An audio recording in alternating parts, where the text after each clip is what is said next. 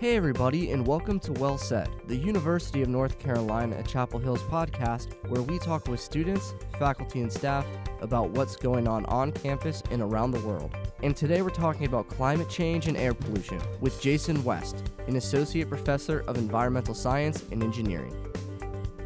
Your research here at Carolina focuses on climate change and air pollution. But what's the big tie between those two? How does climate change impact air quality and air pollution? So climate change has several different effects on air pollution. One is through just changing meteorology. So hotter temperatures drive the chemical reactions that form pollutants like ozone faster. There's other effects, places that will get less rainfall, or actually places that have less frequent rainfall would be expected to have more air pollution because that rainfall removes pollutants from the atmosphere. Another effect would be under hotter temperatures, trees actually emit more pollutants. So it's a coping mechanism that trees have to deal with high temperatures, that they evaporate organic pollutants that then can contribute, together with human-caused pollution, to an overall level of pollution. So there's several ways that climate change could affect air pollution. And then how does that impact people's health? What are some of the health hazards that come along with this increase in air pollution?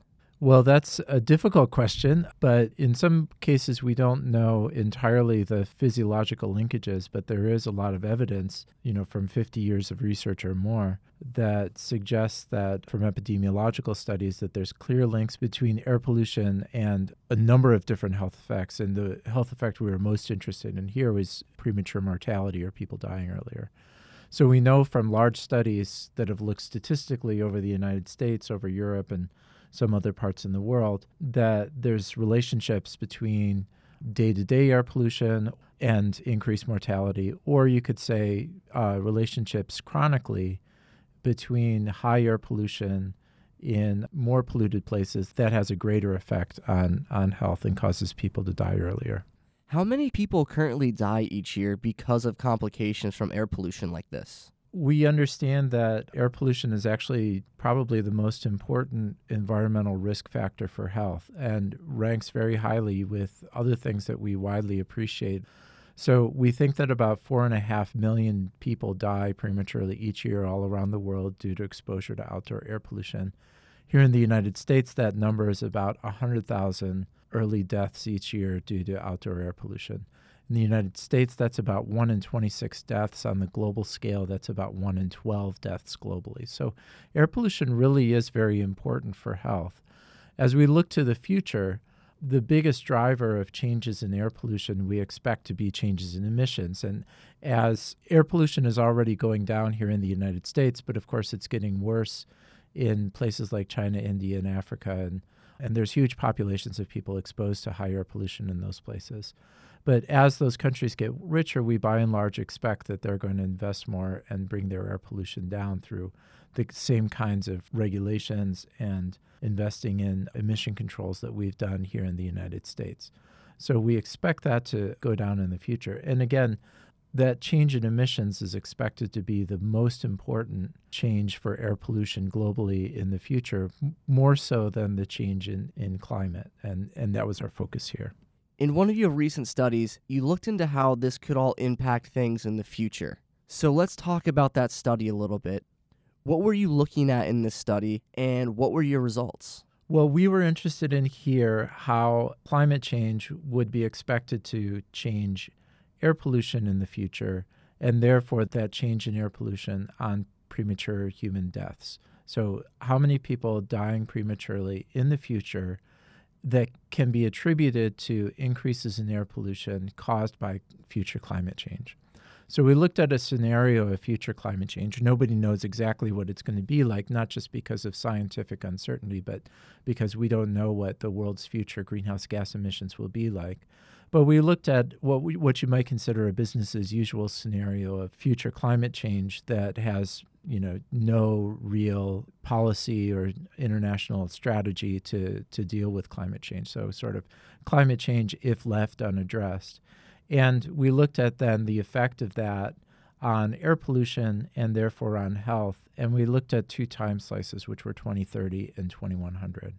we estimated that the number of deaths that could be attributed to air pollution caused by climate change would be about 60,000 additional deaths globally in the year 2030 and about 260,000 deaths in the year 2100. When you were looking at these models and then at the results of this study, did you see that any specific parts of the world are going to be affected more by this? Well, we looked at the result on each continent, or you could say world region, and found that basically climate change was likely to make air pollution more severe in all world regions, actually, except for Africa. And we think that the results there turned out differently because Africa strides the equator. And near the equator, we expect climate change to cause more rainfall. That increase in rainfall will remove pollutants from the atmosphere. And at least in that central part of Africa near the equator, we expect air pollution to go down. Why do you think that this study was so important to do, and what do you want people to take away from the results? Yeah, I think climate change is important for health. I think the public has an image of climate change that it's about the planet changing, about polar bears going extinct. And I think the more we research about climate change, we're learning more and more that it's important for people. And here we're finding that it's important for health. So climate change could affect health by a number of different ways through increases in heat stress, through changes in infectious diseases, through severe storms, through access to food and water. And our study here, it was known that climate change might affect air pollution, but our study here is really the best available today to be able to put some numbers on how important climate change will be for air pollution and air pollution-related deaths in the future. And the magnitude of the number that we get suggests that this effect of climate change on air pollution and therefore on health is as important as many of the other factors by which climate change affects health that I mentioned before, the access to food and water, heat stress, etc. And it might not be what people would guess at first, but this actually is an important pathway by which climate change could affect health. So what's the next step on this topic? Is there a second phase to this study, or is there something that you want to look at deeper now that you have these results? Well, one of the things about our study, one of the strong points about it was that we used a number of different models. Basically, a bunch of different climate modeling groups all ran the same experiment. And then for each of those climate models, we assessed the effect on human health individually for each model and then pooled together over all of the models to get the numbers I mentioned to you before. But it turned out that there was quite a bit of disagreement among the models. And we think that there's good reasons for that. And I think the field really has more work to do in order to understand more specifically how climate change might affect air pollution.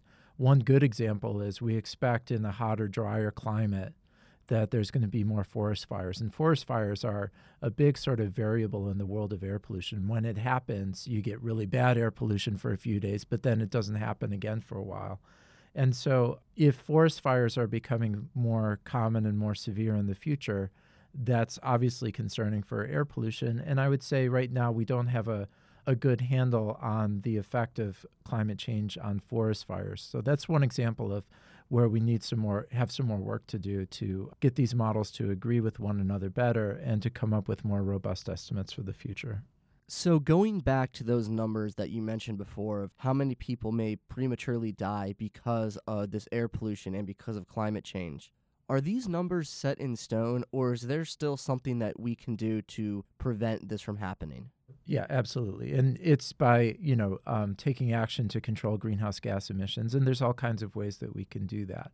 Interestingly enough, my lab had done another study that was published a few years ago where we asked something of the opposite question. So here we were interested in what's the impact of climate change. And a few years ago, we had done a study that asked the question, if we take action to control climate change, what would the benefits be for air pollution and for human health? So one of the benefits you can see from our study here would be slowing down climate change and its effect on air pollution. But it turns out that if we take action to control climate change, we're probably, in most cases, doing things that both reduce greenhouse gases and reduce air pollutants at the same time. So, for example, if we were to shift away from coal-fired power plants and adopt instead renewable energy, that's a win for climate change. We're reducing greenhouse gases, and it's a win for air pollution. So we're improving air quality at the same time.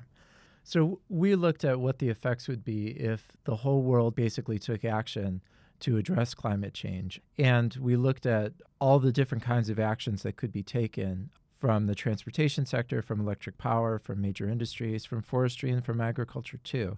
And we basically let our computer models pick the cheapest ways of reducing greenhouse gas emissions, and then looked at what the effect of those changes were on air pollutant emissions. And we found that this strategy that would go a long way towards slowing down climate change would actually avoid, by 2100, 2 million deaths per year, which is a big number. And actually then when we put a dollar sign associated with those deaths, so we monetize that benefit, we found that that benefit in monetary terms actually outweighed the cost of reducing greenhouse gas emissions in the first place. So you can make an argument just from a cost-benefit point of view that taking action to slow down climate change, which is obviously a good thing to do for all kinds of impacts that climate change could cause, but that it could be justified in economic terms solely for the benefit of reducing air pollution and improving human health globally. Thanks for listening to the podcast today, and don't forget to check back to unc.edu next week for another episode of Well Said, or subscribe to the podcast on iTunes or Android apps.